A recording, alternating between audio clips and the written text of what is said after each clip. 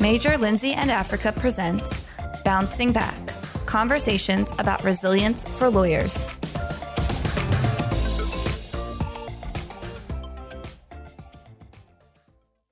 Welcome to Bouncing Back, Resilience for Lawyers. This podcast is brought to you by Major Lindsay and Africa, the global leader in legal search and consulting. I'm your host, Rebecca Glatzer. I'm a managing director in the Associate Practice Group at Major Lindsay and Africa. In this podcast, I speak to successful professionals about the hiccups, bumps, bruises, and setbacks they've experienced in their careers and personal lives, and how they ultimately bounce back from those experiences. Today, my guest is Dorie Clark. Dorie has been named one of the top 50 business thinkers in the world by Thinkers 50 and was recognized as the #1 communication coach in the world by the Marshall Goldsmith Leading Global Coaches Awards. A consultant and keynote speaker, Dorie teaches executive education at Duke University's Fuqua School of Business and Columbia Business School. She's the author of Entrepreneurial You, Reinventing You, and Stand Out, which was named the #1 leadership book of 2015 by Inc. magazine. Her newest book, The Long Game, How to Be a Long-Term Thinker in a Short-Term World, will be available in print on September 21st and can be pre-ordered now. Dorie is a frequent contributor to the Harvard Business Review and has been described by the New York Times as an expert at self-reinvention and helping others make changes in their lives. Thank you for being my guest today, Dorie. Oh my goodness, Rebecca, thanks for having me. This is great. Well, let's get started. By all measures, at least my measures, you are incredibly successful, but it wasn't always that way. You have let me know that you've had 3 book proposals rejected before you were even published for your first book. In your 20s, you were turned down by every doctoral program you applied to. And when you started as a consultant back in the day, your requests to blog for free for top publications were met with silence. They didn't even respond to you. And now you are a regular contributor to the Harvard Business Review, Forbes, Inc., and a host of others. How did you get from getting doors figuratively slammed in your face to the incredible success you have now? Well, I think the first thing, of course, was a willingness to just, like a like a moth to a flame to keep pushing even when there were a lot of rejections. I remember, for instance, that one of the goals that I had was wanting to start doing some teaching at business schools. And this was a little bit of an uphill battle because I did not have an MBA. I did not have a PhD. So I didn't have the typical qualifications, but this was a goal. And so I literally spent days, full days, creating Excel spreadsheets of business schools and making lists of department chairs and their contact information and seeing who I knew on LinkedIn who might know them or would be willing to do an introduction, and then writing out cold emails to pitch them on guest lecturing or perhaps offering a course. And so through that brute force, I was in touch with literally dozens and dozens of schools. And eventually I was able to guest lecture for a number of places. And eventually I ended up with a long-term teaching engagement at Duke. But it was very much a process of repeatedly being turned down and rejected and just needing to keep going. What within you made you go, hey, I need to keep going. It doesn't matter that I've been rejected a bunch of times or nobody's returning my phone calls. Can you pinpoint what for you, was the spark or the thing that made you want to keep going? Well, mostly I felt like I was right and they were wrong. I love it. Confidence. Yeah, I think that a place where a lot of us run into trouble is that we are far too quick to assume that gatekeepers know what they're doing. That is really not at all true.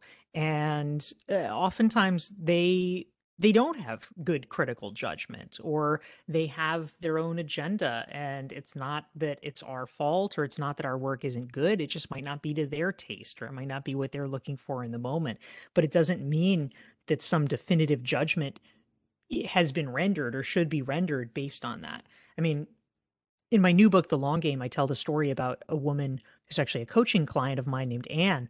And, Anne was really smart. She was really good. And she was a regular contributor to different publications. She was even a regular contributor to the Harvard Business Review. And there was this other publication that she started writing for. And she's doing this completely for free on her own time. Over the course of 6 months, she writes 35 articles for them. And at the end of 6 months, they fire her. Like literally, they're like, okay, hey, Anne, you're writing for free for us. Don't do that anymore because we don't like your work. Wow. Wow. I mean, talk about offensive and upsetting. Yeah. And yeah. yeah, I mean, just about anyone would be pretty crushed by that.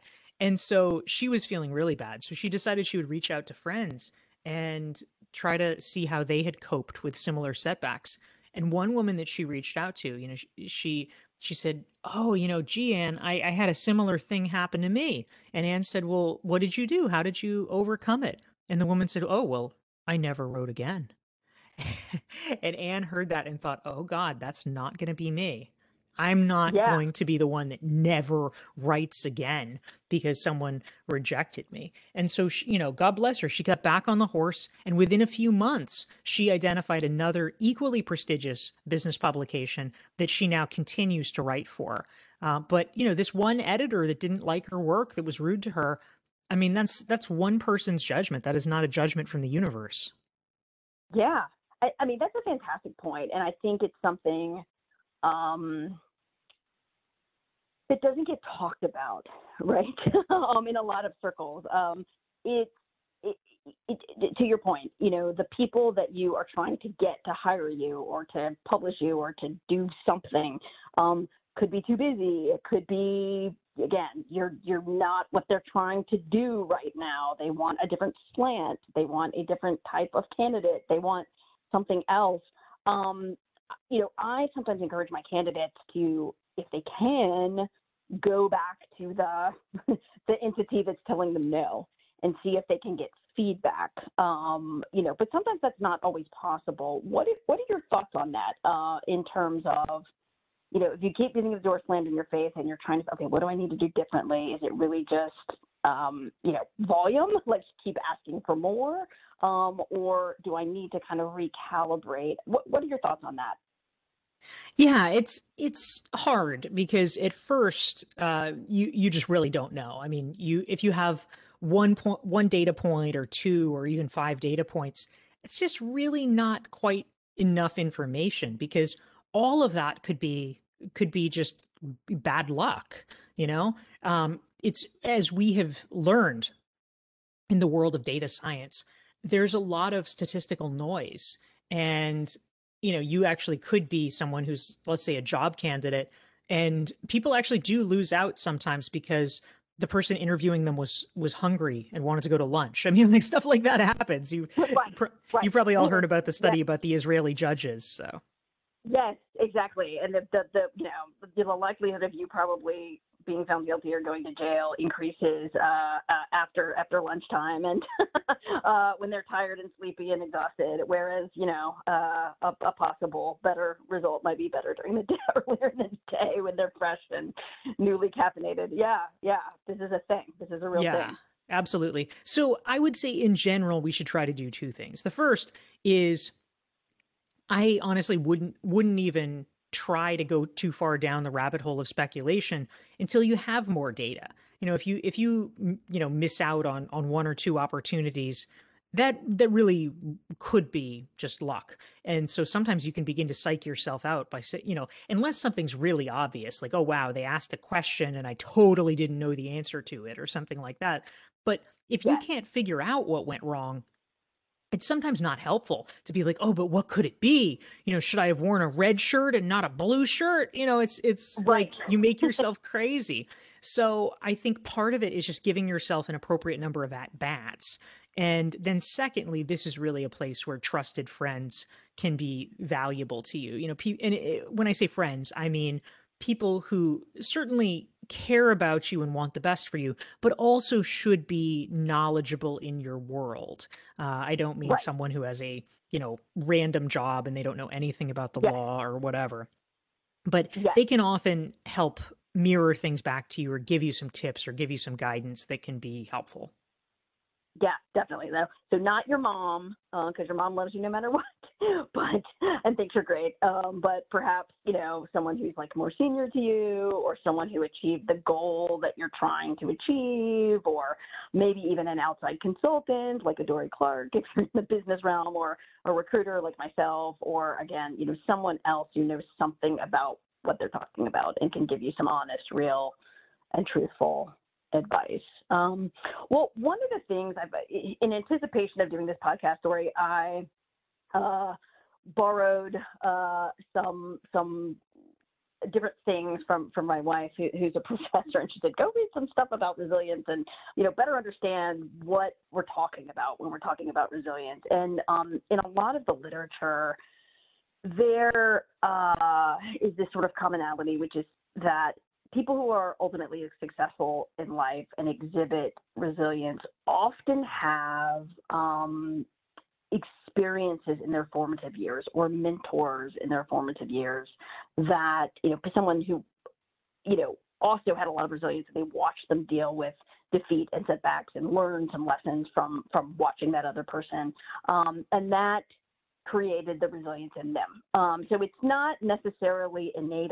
There are some genetic and other factors that kind of go into whether or not someone can be, is innately resilient, but it's also something that can be learned. And so I'm curious for you, I like how you said earlier, I knew they were wrong. So there's some confidence there. There's some resilience there, as indicated by that statement. And I'm curious that, for you in your formative years or in your early career life, what helped, what experiences helped you to develop that resilience bone, if you will? Well, I think part of it, honestly, is just not not having a choice. And I think that when it comes to resilience, I mean, honestly, we almost do ourselves a disservice by assuming it's a choice to be resilient. I mean, like, come on, people, you got to support yourself.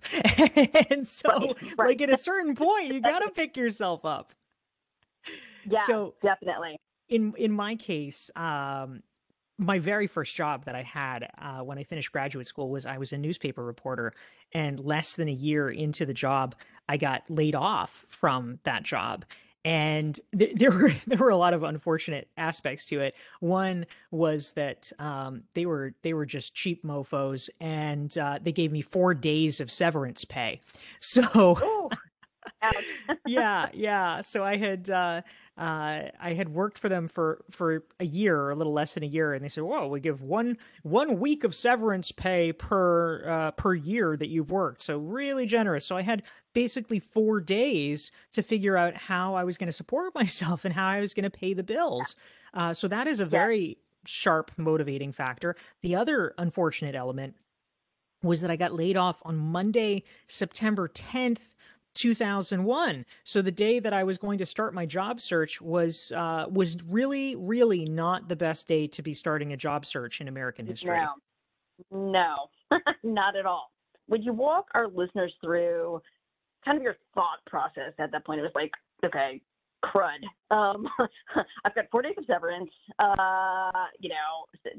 For the young folk. Let me just tie things together here. September 11th happened the next day. The world came to a screeching halt. Economically things were not great in this country at that moment in time. I too was kind of in a similar boat. So what was sort of the thinking that got you to, if you take us back to that point in time, that helped you kind of pull yourself up from the bootstraps and figure out what to do next?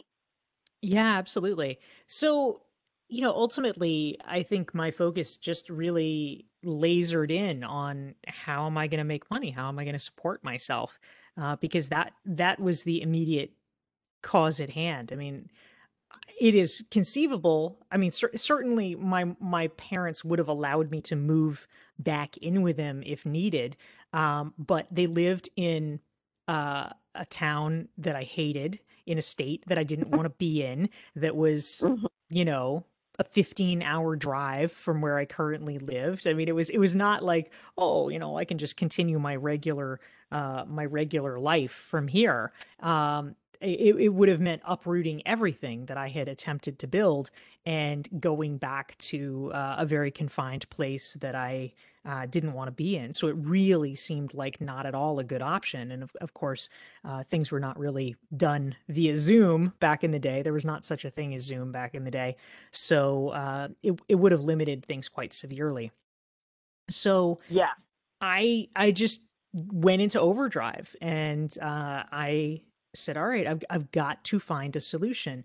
And pretty much no one was hiring. I mean, you can imagine in the middle of a massive recession and a terrorist attack, hiring new staff is not at the top of most people's lists. But I tried to have as many networking meetings as possible. I just, met with everybody I could. And I also began really aggressively seeking out freelance journalist work, which was what I could get. And so I was making connections around that. And honestly, it was really good training because as a journalist, specifically as a freelancer, you only make money for the articles that you sell. And so that means that you have to learn very quickly to create a very high hit rate. You can't be coming up with story ideas that are terrible because eventually the Yeah. editors are going to stop taking your call. You have to learn how to create pitches that are incredibly appealing and sell them fast, because otherwise you're not getting paid. So it was actually a pretty effective forcing function and training mechanism for me to, it forced me to reverse engineer, what makes a good story, what makes it appealing to an editor, um, which is a skill that certainly has stayed with me. Yeah, no, that's great. That's great. And like you said, necessity is the mother of invention, and being in pain, meaning I don't know if I can pay my bills, is a great impetus. Which I will tell you, I'll say this is my own opinion. A lot of the lawyers that I work with are a little bit too comfortable, in my own opinion. Sometimes that leads to this sort of long-term unhappiness and sort of malaise, right? It's the devil I know. Well, let me back up. I mean, you probably know this. The legal profession is fairly linear, right? You go to undergrad, you graduate, you do halfway decent, you do decent on the LSATs, you go to law school. Your first and second summers, you hopefully get a halfway decent job with some kind of employer. If it goes well, you get a job after you graduate. You pass the bar, you start working, boom, you're a lawyer, you're off and running. And I think that linear path is sometimes a disservice to my brothers and sisters in the profession, because they didn't have to think about, okay, what is a long-term, what's my long-term goal? Am I going to love doing this forever? They've got blinders on. They're working very long hours in a very focused way. And all of a sudden they pick their head up and they're 10 years into the profession and they're like, oh, this is not working for me, or I'm really unhappy, or this is not the right environment, or what else can I do with my law degree? And I think that kind of gets at like your most recent book. And, quick plug, all of Dory's books are awesome. I own them all. They're all very valuable. You should buy them all. But this new one coming out is very interesting to me because, I think the gist is essentially, how do you carve out time to figure out what you're going to do in your long-term career and your long-term life? How do you, in the now, rush, we only have 24 hours in a day, and we're also trying to take care of children and elderly parents and our own mental and physical health. How do you, figure out what you want to do in the long term, and how do you start making moves now so that you eventually get there, right? And I was wondering if you could share a little bit of, don't give it all away, don't give away all the spoilers, but just sort of your thoughts on how a busy working lawyer with a spouse and kids and a pet and lots of student loans, which is also kind of a hindrance for many of us, who have $200,000 in debt from law school, sometimes more. When you really want to ultimately do something else or try to figure out how to take the job you have now and turn it into something that you really enjoy and don't hate. Yes, it's really important to ask that reinvention question because it's certainly not unprecedented that a mid-career professional might decide, oh gosh, this isn't exactly what I thought it was going to be, or oh wow, I have developed some other interests that seem a lot more compelling now. And so, particularly for lawyers, you're exactly right, Rebecca. It's tough because, when I started my own business, when I started to work for myself, I had the advantage, frankly, of a low bar. I had worked, as you heard, unsuccessfully as a journalist. I had worked on political campaigns as a spokesperson on political campaigns. And the immediate thing that I was doing before running my business was I was a nonprofit executive director. And so when I left, my salary was $45,000 a year. And I thought, you know what? I am pretty sure I can find a way to do something that will bring in that much money. And I felt pretty solid about that. But it's pretty different if you're making, $200, $300, $800,000 a year. It's like, are you going to gin that up overnight? Probably not, actually. It will probably take some time for you to be able to replicate that salary. And so you begin to ask, well, how much is it worth to me in a literal sense and a metaphorical sense? So I think that one of the things that I like to advise, and I talk about this actually a lot in my first book, Reinventing You, is the value of a long runway. Because, certainly there are circumstances where you might just feel like, okay, you have hit your limit. You got to get out of there. You are not happy. You're miserable. You're sick all the time because you hate what you're doing. Okay, if it's gotten that bad, then leave. But if it's not, if you're actually in the sort of middling state that a lot of people are, which is, well, it's okay. I can deal with it. I can do it. I like my colleagues, whatever. If you're in that place, yeah. If it's fine. Yes. Yeah. If it's one of those situations where it's not an emergency, then one of the things that I really advise is to just go slowly over a longer period of time. And so in Reinventing You, I actually tell this story of a woman named Patricia Fripp, who was a hairdresser of all things. And she reinvented herself as a very successful professional speaker. And it might seem like, how do you do that? Like, that's sort of a big leap. But part of her secret was that she had a 10-year lease on her salon. And so that was her timing. She wasn't going to break her lease. She said, okay, I'm doing this for 10 years. And so over that 10-year period, like everything, right? At first, she's speaking for free to get practice, to get exposure. Eventually, she's speaking and they're paying her a couple $100, But all the money she would make, she would reinvest into her business. And, she would use it to pay for a nice website, or she'd use it to pay for additional training or for nice videos.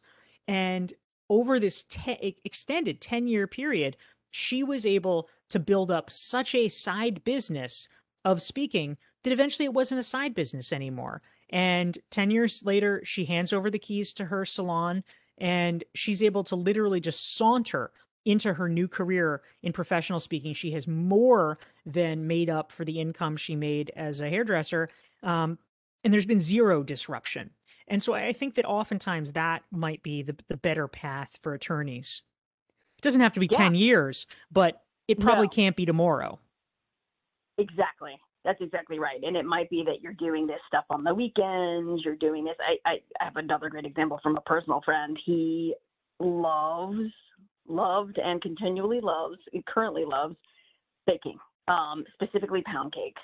His grandma taught him how to make a pound cake, and it's just something that he's always loved and enjoyed, and sharing that with other people. And he was a lawyer for many, many years, and on the weekends and when things got slow at work, he would just literally pound out pound cakes and then sell, like, initially give them away to people, and he got, feedback about flavors and this, that, and the other thing, type, chocolate chip versus banana nut or whatever, and then kind of honed his recipes, and then eventually started selling them on a small scale. And then it got to the point where he needed a commercial oven. So he, saved up some money to get access to commercial ovens and multiple commercial ovens. And then eventually, he kind of ramped up and got some help. And now that's what he does full time. So sometimes it's squeezing out time in your day to do the thing that you enjoy. And I think you've hinted at this a couple of times, and you talk about this in Standing Out. You talk about it, I think, in all of your books, but that's one of the takeaways for me from Stand Out was sometimes you have to give away the product or the service for free. And another example of this, and I'd love for you to talk more about it, is, lawyers who are trying to change practice areas. Maybe they want to stay a lawyer, but they want to shift from being a litigator to a data privacy expert. And sometimes that involves educating yourself on that other practice area and then writing about it so that you sound like an expert. Can you talk a little bit about that piece of your advice, which kind of is a theme throughout many of your books? Yeah, absolutely. I mean, the basic idea is nobody really wants to be your guinea pig. And so, Right. we need to find ways so that, number one, they're not our guinea pig. And number two, so that we are conveying to other people that we do have expertise, we do have something to offer, and we can provide value to them. So to your point, Rebecca, if we want to learn about something, a great way to both simultaneously educate yourself in the form of professional development and also telegraph to others that you are interested in this new area, that you have knowledge to share about this new area, is to write or otherwise share content. It could be speaking or whatever about the areas that you want to go into. So that's number one. And then number two is, depending on the topic and things like that, it literally could be volunteering in some way. I mean, if there is a charity, for instance, where you would be able to help them out and provide assistance, perhaps that could help you gain expertise in that area. And also it's a form of social proof to have done that. So there's a variety of possibilities involved. No, I think this is great.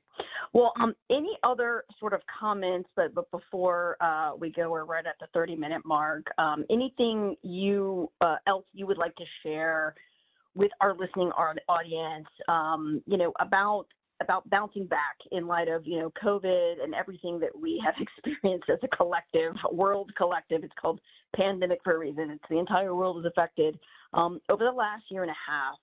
Curious if you have any advice or anything to share for our listening audience. Yeah, thank you so much. I would say in general, I mean, during the pandemic, we all got really good at flexing our adaptability muscles, like it or not.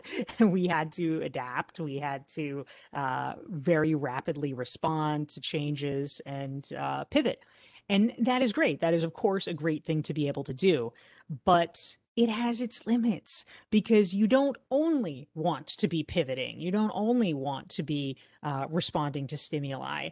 Part of resilience is, it's not just sort of getting back on the path you were on. It's interrogating where you want to go and setting that vision so that you are headed in the right direction. And so that's part of why I'm so excited about the concept around my new book, The Long Game: How to Be a Long-Term Thinker in a Short-Term World, because I see it in a lot of ways as kind of reclaiming control, reclaiming agency by being a long-term thinker and setting a long-term vision for ourselves and where we want our lives and careers to go. So I'll just mention that for anybody who's interested, I actually have a free resource, which is the Long Game Strategic Thinking Self-Assessment. And anyone who is interested can get it for free at doryclark.com/thelonggame. Fantastic. Well, Dory, thank you so much for sharing your experiences with our listeners today. I know they will find them valuable. I sincerely appreciate your time. And as one, again, final reminder, Dory's latest book, The Long Game: How to Be a Long-Term Thinker in a Short-Term World, will be available in print and for download on September 21st and can be pre-ordered now. Thank you so, so much for your time. Thanks, Rebecca. Great to be here.